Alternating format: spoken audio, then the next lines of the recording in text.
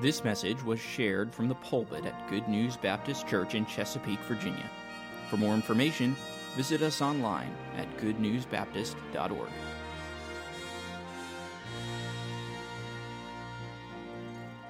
Matthew chapter 1. I want to read verses 18 through 23. So follow along with me as I read these verses, and then we'll look at them. Beginning at verse 18, the scripture says, "Now the birth of Jesus Christ was on this wise. When his mother Mary was espoused to Joseph, before they came together, she was found with child of the Holy Ghost. Then Joseph, her husband, being a just man and not willing to make her public example, was minded to put her away privately. But while he thought on these things, behold, the angel of the Lord appeared unto him in a dream, saying, Joseph, thou son of David, fear not to take unto thee Mary, thy wife, for that which is conceived in her is of the Holy Ghost. And she shall bring forth a son, and thou shalt call his name Jesus, for he shall save his people from their sins. Now all this was done, that it might be fulfilled which was spoken of the Lord by the prophet, saying, Behold, a virgin shall be with child, and shall bring forth a son, and they shall call his name Emmanuel, which being interpreted is, God with us. And Joseph, being raised from his sleep, did as the angel of the Lord had bidden him, and took unto him his wife."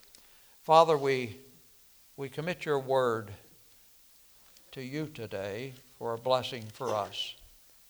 We're grateful, God, for sending your only begotten Son, Jesus Christ, for the very purpose of dying on a cross, not just to be born in the manger, but to die on a cross in payment for the penalty of our sins, so we can be free of our sins, be forgiven, and have eternal life. And may the Word of God be precious to us today, Lord, as we examine this passage of Scripture. We're thankful, God, that we have the privilege this season of the year to celebrate the incarnation, your coming as a man, to become a man, to die as a man for sinful men. We pray in Jesus' name and for his sake. Amen. There's a popular song, we hear it every year about this time of year, entitled, It's the Most Wonderful Time of the Year. That song was written and published in 1963. And it's kind of interesting that even to this day, it's one of the top 10 most requested songs of this season. And it kind of puts us in a festive frame of mind, doesn't it, as we sing that. There are so many traditions that we have that reminds us so much, like sledding in the snow or spending time with our family, one of the most important things, I believe. Roasting marshmallows over a fire, or singing Christmas carols and other things that we do during this time of year. And it is the most wonderful time of the year, and reminds us so much of our Lord Jesus Christ. But you know, while the Christmas season is a wonderful time of the year to gather with our family and with our friends, and we'll all be doing that probably sometime during the course of this season. My wife and I will be traveling to South Carolina. We just came back from there for Thanksgiving. But a couple of weeks we'll be going back down to South Carolina to spend Christmas Day and that week actually with some of our family down there. It'll be a wonderful time. We look forward to that wonderful time. But you know,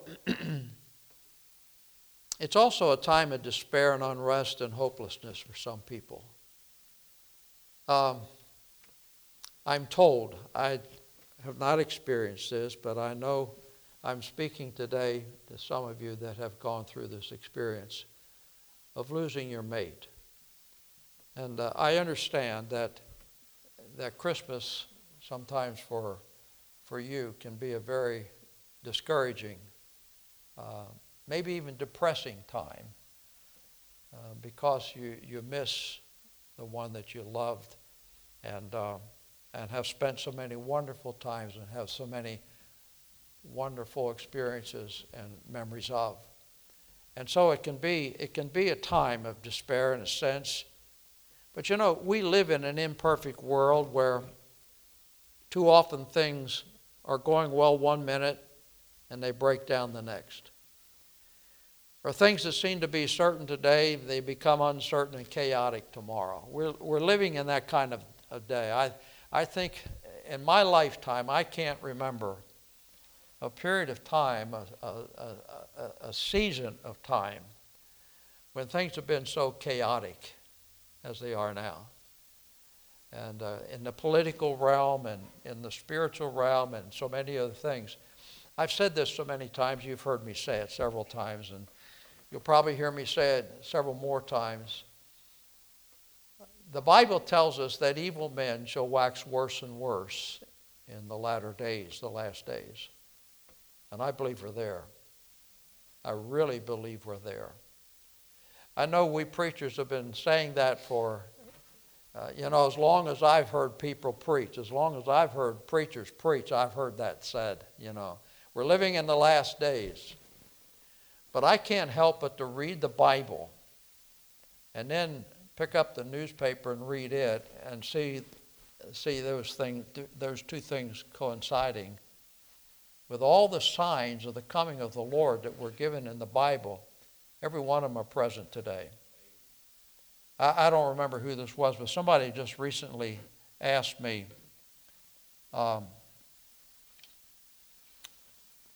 what is there? I remember now who it was. It was a friend of mine from another state called me and said, Pastor, someone I used to pastor, says, Pastor, what's standing between now and the rapture? And I said, nothing. We've always preached and believed that the rapture is imminent. That means that there's nothing standing between that occurrence and right now. There's nothing, as far as I can see in Scripture, that needs to be fulfilled before the rapture would take place. In fact, as I was just saying, I believe that we're so close to that time that we may not even we may have our evening service in heaven. And I believe that with all my heart. Things are so chaotic. There was one man in the Bible, he knew just what it was to have a wonderful life where everything seemed to be going according to the plan. And then suddenly his world was turned upside down. We're talking about Joseph. As this event was recorded for us here in this first chapter of the book of Matthew, and we see it in other places in Scripture, the second chapter of Luke, first and second chapters of Luke, and we'll look at some of those verses too as the story unfolds for us this morning. But in Matthew chapter 2, there is an account of Joseph being hit with unexpected news and struggling as to how to handle that. We can just see him trying to handle that news that this one that he's espoused to is going to have a baby. That certainly, if I was in his shoes, it certainly would blow me out of the tub. And I'm sure that would for you too. He struggled with this. His dream was falling apart. He thought it was, at least. And his hope for a wonderful future appeared to suddenly be shattered. But when things seem to be the most hopeless, God steps in. God stepped in here with news about the birth of Messiah, who would be the hope of the world. You have in your notes there this quote from Pastor Robert J. Morgan. I'm going to quote him a couple of times here. But he writes about this word hope in his book entitled The Promise, God Works All Things Together for Good. And here's what he said. He said, in the Bible, the word hope is not synonymous with maybe.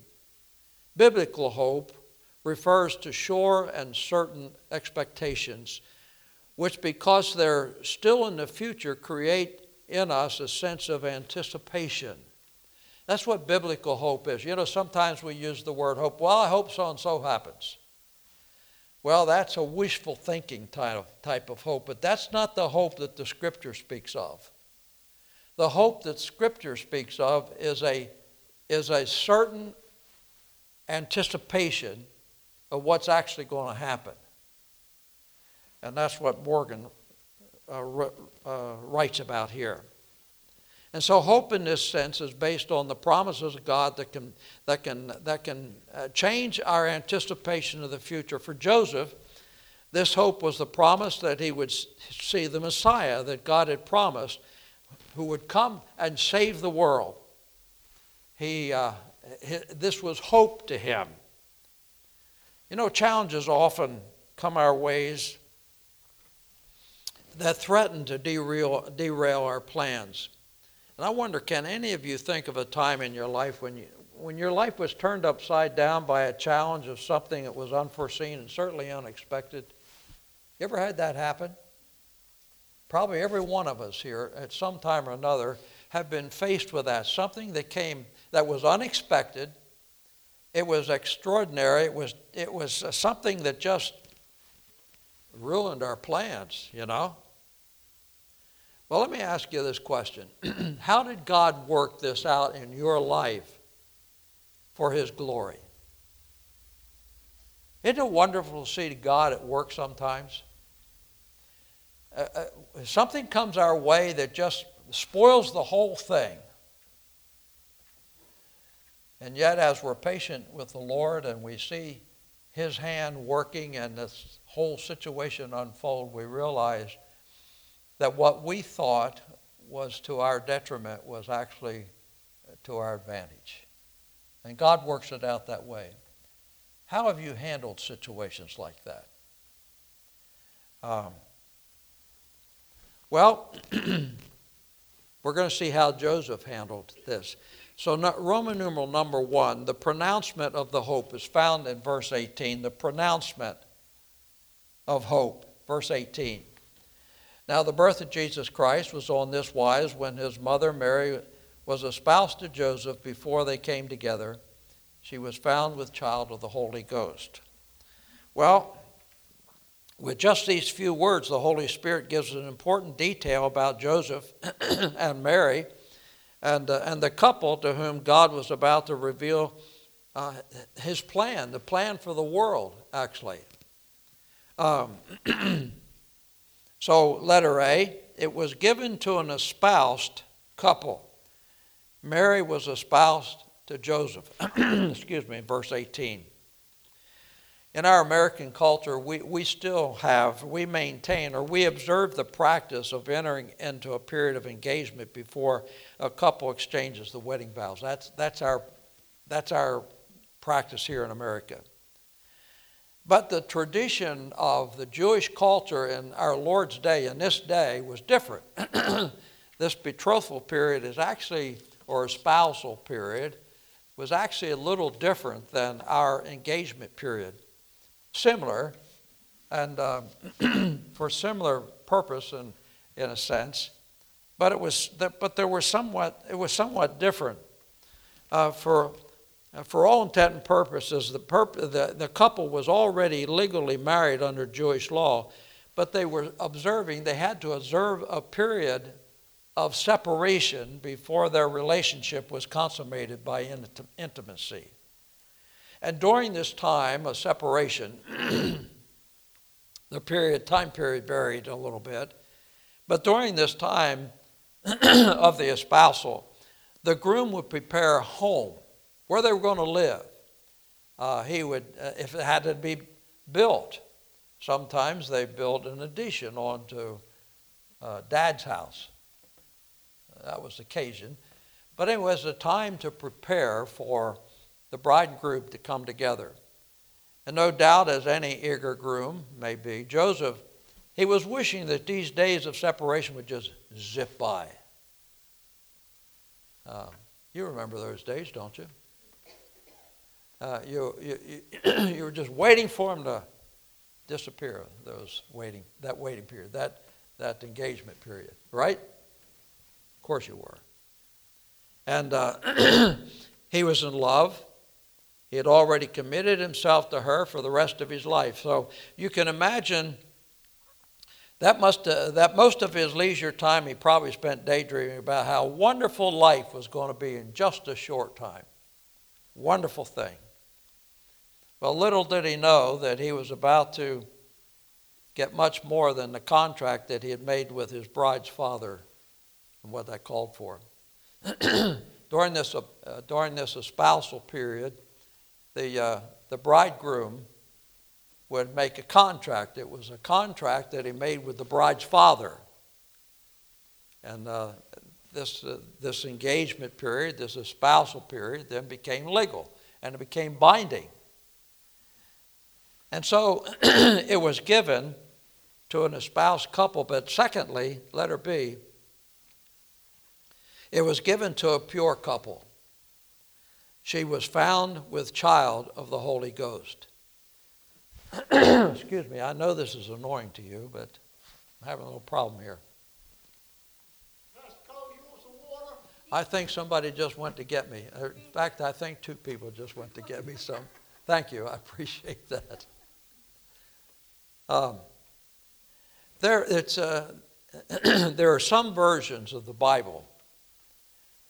There are some versions of the Bible that are perversions of the Bible. That's one reason why we stick to the King James around here. That's not to say that all versions are perversions, but some of them are. And what makes some of them perversions is that they pervert doctrines, and one of the doctrines that's perverted in some of those versions is the doctrine of the virgin birth of Jesus Christ. In other words, they change the description of Mary from a virgin to a young woman. I remember when I was a teenager preparing to go to college, there was a version of the Bible that came out called the Revised Standard Version. We don't hear much of it anymore.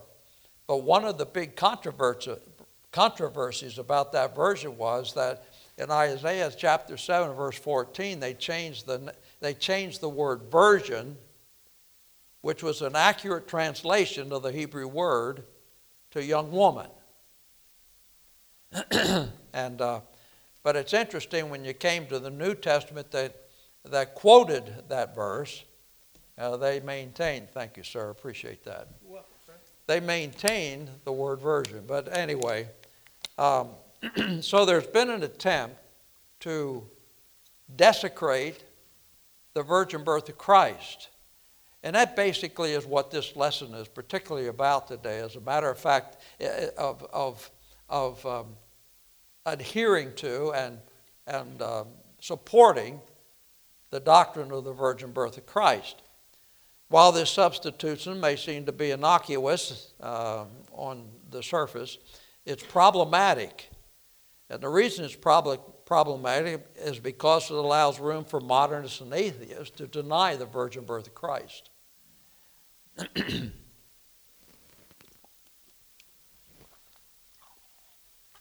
That is, to deny the fact that Mary was a virgin when she conceived Jesus Christ. The scripture in verse 18 here is clear that Joseph and Mary were morally pure. Why? Because she was found with child of the Holy Ghost. This was not Joseph's child. This was God. Numerous times in the scriptures, the Holy Spirit protects the doctrine of the virgin birth by declaring that Mary was pure and in a right standing with God before he revealed his plan, his plan by way of the announcement that was given to us of the angel of the Lord found in Luke chapter 1. In Luke chapter 1, beginning at verse 26, here's what we read. And in the 6th month, the angel Gabriel was sent from God unto the city of Galilee named Nazareth, to a virgin espoused to a man whose name was Joseph, of the house of David, and the virgin's name was Mary. And the angel came in unto her and said, Hail, Thou art highly favored. The Lord is with thee. Blessed are thee among women. Do you think the angel of the Lord would have said that to a woman who was impure? Here's what he said. He said, thou art highly favored. The Lord is with thee. Blessed art thou among women. So Mary was a pure woman. She was not impure. And this proclamation came to a pure couple. The Bible tells us in clear terms that Mary was more than a young woman. She was a young woman who was a virgin. The word translated virgin here in this text in our English Bible is the Greek word parthenos. And here's what it literally means. It means a woman who has never had sexual relations with a man. And the importance of the doctrine of the virgin birth cannot be overstated, especially when we consider that God has carefully repeated this over and over again in the Scriptures. It doesn't appear just one time, but several times. By the way, anything that appears in the Bible one time is authentic, right? Yeah, it doesn't have to appear more than one time. But it seems like the Holy Spirit, in writing the Scriptures, made very clear to us that Mary was a virgin when she conceived, okay? Isaiah chapter 7 and verse 14, I quoted this verse, or referred to this verse a few moments ago. But here's what that verse says. Therefore the Lord himself shall give you a sign. Behold, a virgin shall conceive and bear a son, and thou shalt call his name Emmanuel. Now that verse has both what we call a local application or a local application and a future application. The future application of it is the birth of Jesus Christ. That a virgin shall conceive and bear a son. It's called Emmanuel. Letter C, given to a blessed couple. There are two statements found at the latter part, the last part of Matthew chapter 1 and verse 18 that I think support this. Number one, first the Bible says that Mary was found with child. That word found there is the Greek word that indicates something that is discovered through inquiry or by observation. She was found with child, something that was recognized, something that's detected.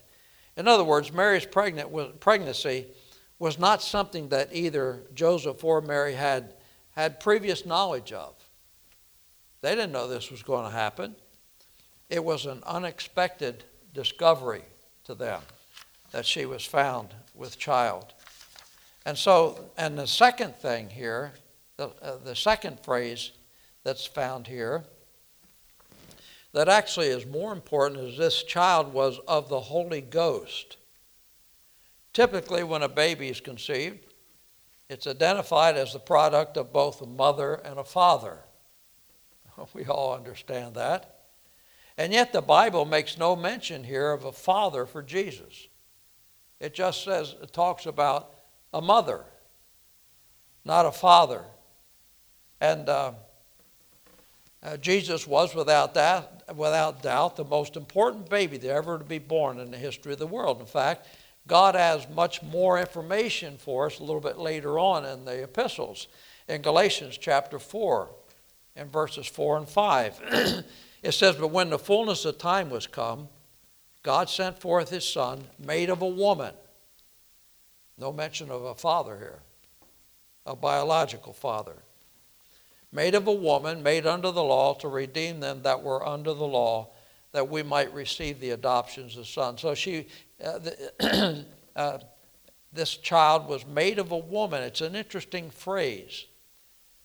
Basic Biology 101 would demand that it's a physical impossibility for a baby to be conceived without a man's contribution. But the Bible's clear that Jesus had no earthly biological father. How could this be?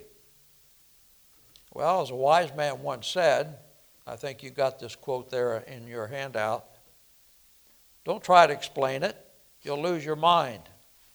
Don't try to deny it, you'll lose your soul.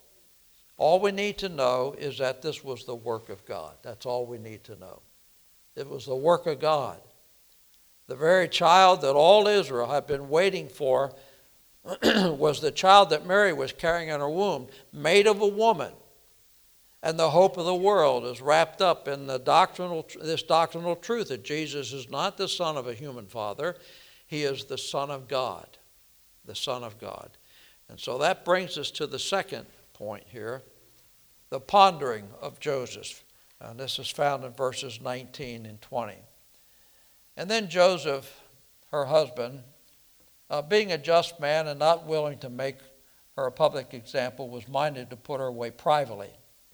While he thought on these things, behold, the angel of the Lord appeared unto him in a dream, saying, Joseph, thou son of David, fear thou not, take unto thee Mary thy wife, for that which is conceived in her is of the Holy Ghost. And so he was pondering over this. You can only imagine how perplexed Joseph may have been, having received the news that his espoused wife, the woman that he loved, that he was working hard for to fix a place for them to live and so forth, that she was going to have a baby that wasn't his.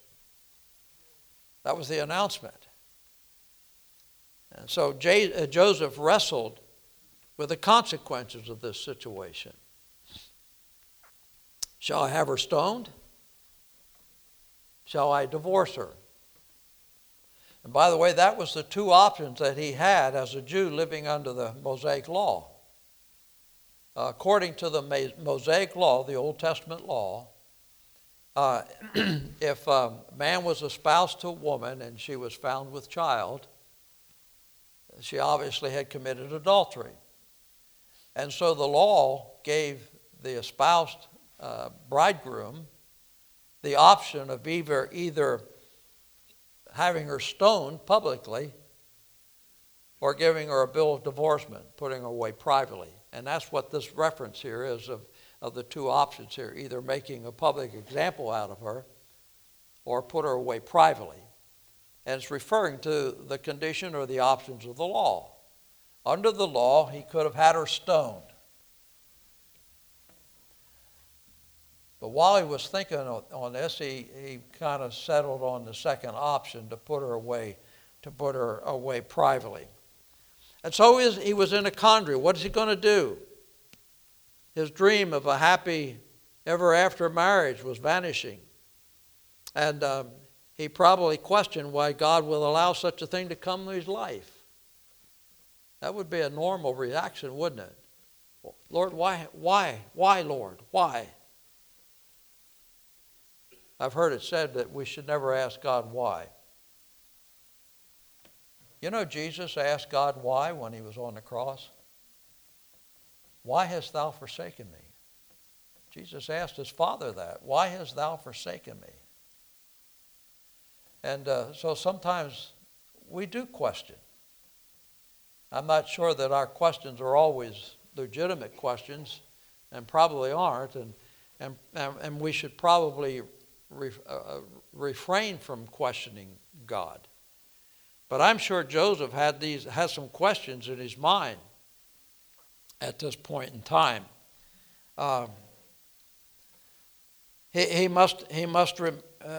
We must remember that no matter what's going on around us or how little sense it may make to us, God is always right. We can't lose sight of that. And I suppose that maybe Joseph knew that, and he probably had that in his mind. But Joseph had a choice. He could either follow his emotions or he could trust his God. What am I going to do? This was the quandary he was in. What am I going to do, God? Which option is he going to choose?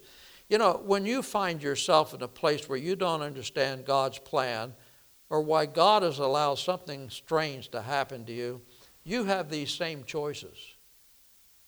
We can either go with our emotions, follow our emotions, or we can follow God.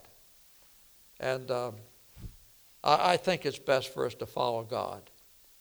Now, to go back to Pastor Morgan again and another quote from him here. We don't always feel that God's way is right, but His faithfulness doesn't depend on our vacillating emotions, rather on His unchanging word. It's not a matter of how we feel, but of what God says, and that's where we need to be. When God allows things to come into our lives that we don't quite understand, and we have emotional responses to those things, it's best for us just to wait on the Lord and follow God's leading in this. And so we see, first of all, that He pondered justly. This is letter A under number 2. He pondered justly. We find a couple of notable things mentioned here about Joseph's character in verse 19. First of all, the Bible says he was a just man. The Greek word for just here means righteous. He was observing divine laws. He was virtuous. He was keeping the commands of God. That's what it means here, that he was a just man. God was a man who followed the Jewish law. He tried to live in obedience to the Jewish law. Joseph would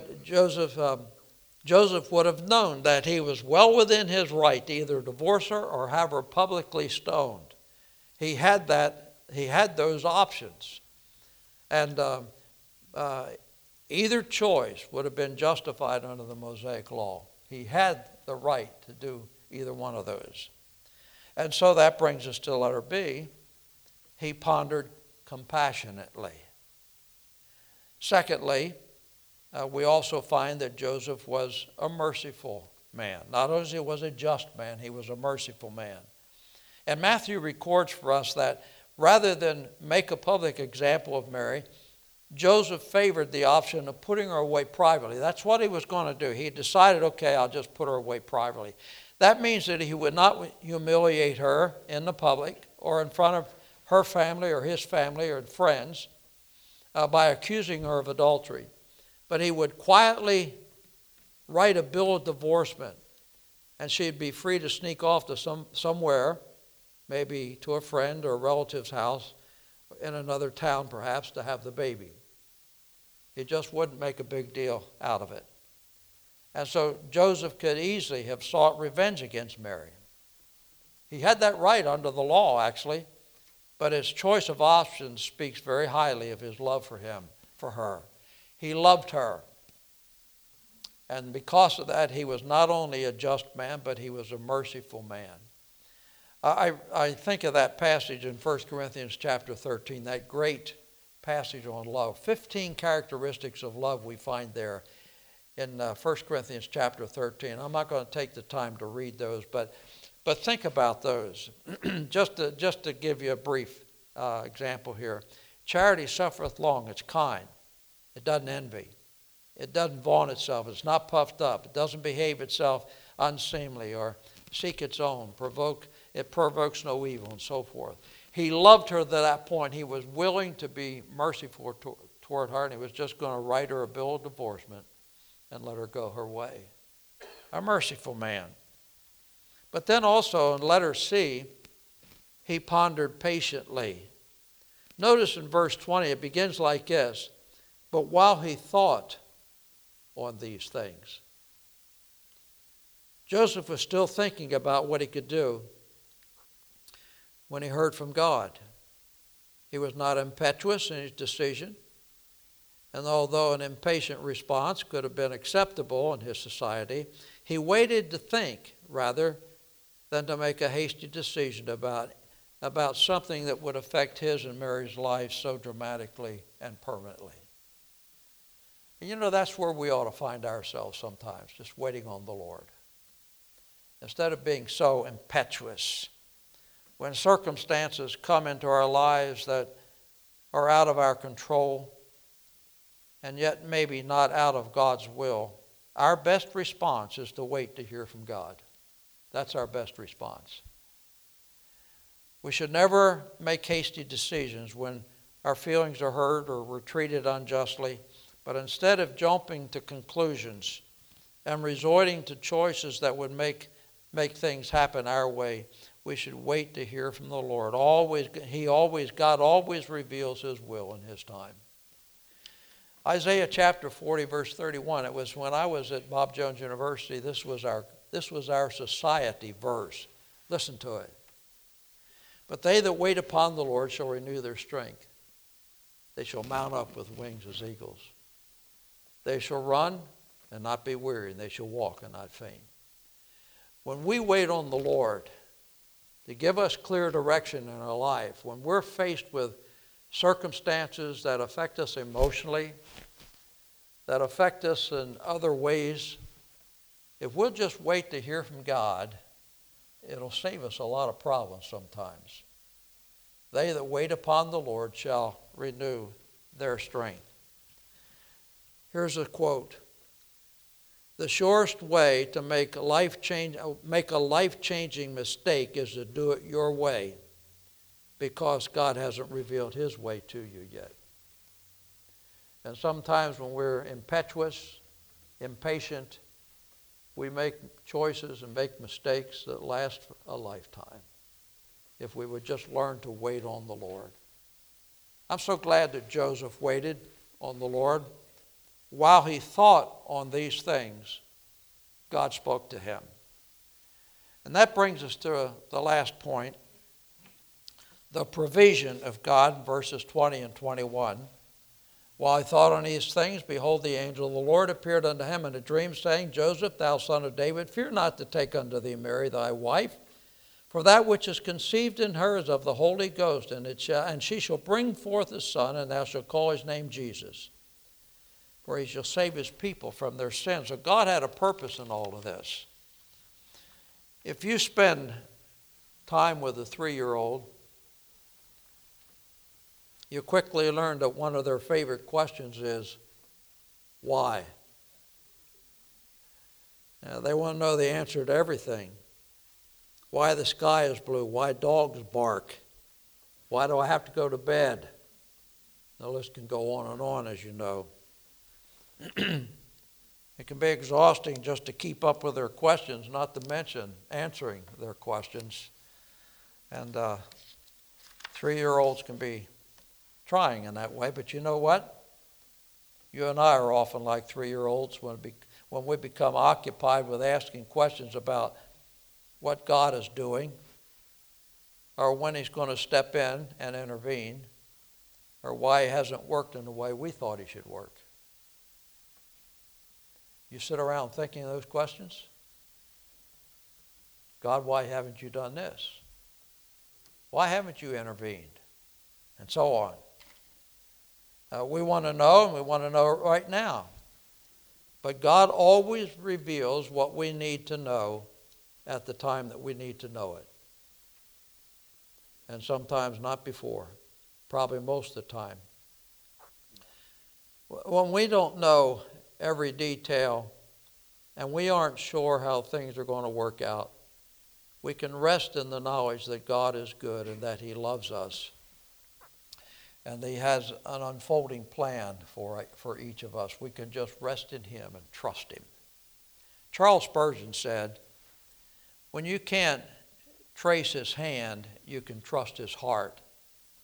And I think Joseph found this to be true. In the midst of his pain, confusion, and his questions, he discovered that there was hope. And so his plan, the plan was miraculous, letter A. The plan was miraculous, according to verse 20. In our darkest expectations, we're prone to forget that God has a plan to bring us good out of our suffering. His appointments out of our disappointments.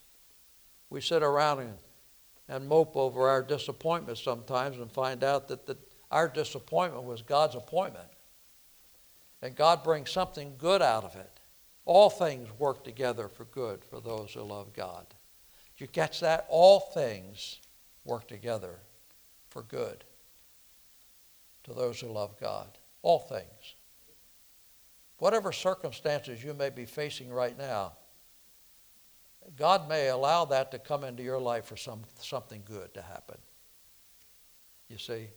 Why? Because God is good and He loves us. In Matthew chapter 1 and verse 20, says this, but while he thought on these things, behold, the angel, I've already read that, so I won't read it again.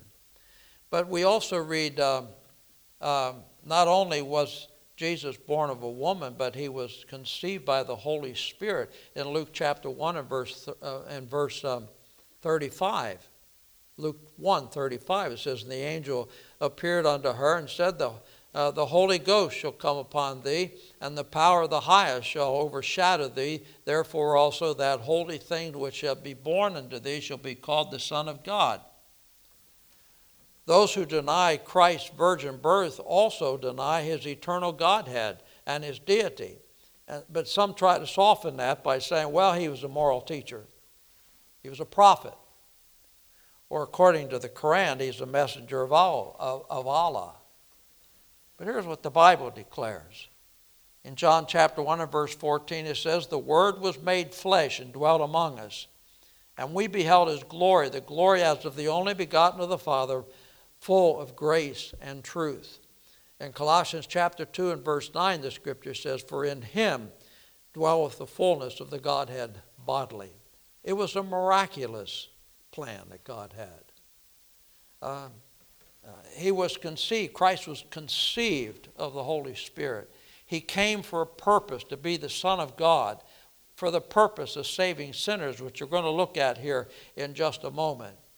But because of his miraculous conception, when Jesus went to the cross, he didn't shed blood that came from Joseph's seed. He didn't shed blood that was from the damaged and tainted seed of the Adamic line, from which each one of us came. That's why we're so prone to sin, is because our blood is tainted. But when he went to the cross, he shed blood that was the blood of God, the Holy Spirit. Why? Because he wasn't conceived. Jesus didn't have a biological earthly father, a human father. He was conceived by the Holy Ghost. It was a miraculous thing. And that's why this Christmas season is so significant. If there was no Christmas, there would be no cross. And in Hebrews chapter 9 and verse 14 it says, how much more shall the blood of Christ, who through the eternal Spirit offered himself without spot to God, purge our conscience, your conscience, from dead work to serve the living God. Letter B, the provision offers salvation according to verse 21. The miraculous birth provided for God's miraculous plan to send His Son, Jesus Christ, for the specific purpose of being a Savior. Luke 2:11 says, for unto you is born this day in the city of David a what? What's the next word? A Savior, which is Christ the Lord. Luke 19:10, for the Son of Man has come to seek and to save that which is lost. 1 Timothy 1:15, for this is a faithful saying and worthy of all acceptation, that Christ Jesus came into the world to save sinners. And Paul said, of whom I am chief. The purpose for Jesus' birth is embedded in his name. Did you realize that? In Matthew chapter 1 and verse 21, that tells us that the angel of the Lord told Joseph to call his name Jesus, for he shall save his people from their sins. The Hebrew name Jesus literally means Jehovah saves. That's what Jesus means. Jehovah saves. And the word Savior means deliverer. In Acts chapter 4 and verse 12, neither is there salvation in any other, for there's none other name under heaven given among men whereby we must be saved. Jesus came to earth, born of a virgin, for the single purpose of saving us sinners from our sins, which he covered with his blood so that we could gain forgiveness and everlasting peace through faith. Letter C. The promise is personal. Verse 23. Verse 23 says this, behold, a virgin shall be with child and shall bring forth a son, and they shall call his name Emmanuel, which being interpreted is God with us. And so the miraculous birth provided for God's miraculous plan to send his son Jesus Christ for this specific purpose. And this purpose and this promise was a personal promise. This name Emmanuel, in verse 23 here, means God with us. Jesus is Emmanuel, the Messiah, born of a virgin, because he is united with men by incarnation. His coming to earth shows that God is dwelling with men. He came to give us true hope through the unspeakable gift of eternal life. John 1 says, "For he was in the world, and the world was made by him, and the world knew him not. He came unto his own, and his own received him not. But as many as received him, to them gave he power to become the sons of God, even to them that believe on his name." And then Paul tells us in Titus chapter 3 and verse 5, "It's not by works of righteousness which we have done, but according to his mercy he saved us, by the washing of regeneration and the renewing of the Holy Ghost." So the promise is personal. It's to us, each one of us, individually. And then the conclusion there, you have the full conclusion as I've written it, or as it has been written there in your notes. We might wonder how Joseph took the news of God's revealed plan. It must have sounded incredible to him, beyond belief, surely beyond understanding. While Scripture doesn't record his reaction, it does make note of his actions. In verse 25, we see that Joseph believed God and accepted God's purpose for his life by obeying the instructions to the angel of the Lord. He didn't divorce Mary, nor did he have her stoned. Instead, when the baby was born, Joseph named him Jesus, and that was a direct act of faith in God's plan. And then this quotation here by Scott Heffman. "Hope in God's promises is not a wishful longing, but a faith-filled confidence for the future. It is simply impossible to trust one of God's promises and not anticipate it coming true. To know God is to trust him, and to trust God is to trust his promises. And to trust God's promises is to be sure of their fulfillment. This assurance concerning the future, anchored in God's promises, is what the Word of God calls hope." There is hope, isn't there? And this is a season of hope.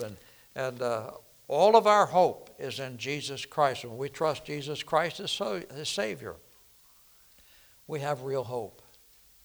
And we praise God for that. Amen? Father God, thank you so much for this hope that you've provided for us in your Son, Jesus Christ, born of a virgin, miraculously. And Lord, again, we just thank you for this time of year when we can highlight that in our own personal lives.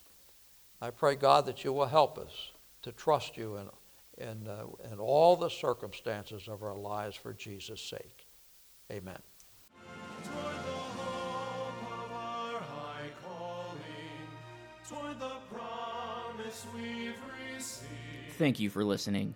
If you have questions about your relationship with God, or you would like to know more about the ministry of Good News Baptist Church, please visit us online at goodnewsbaptist.org or call us at 757-488-3241.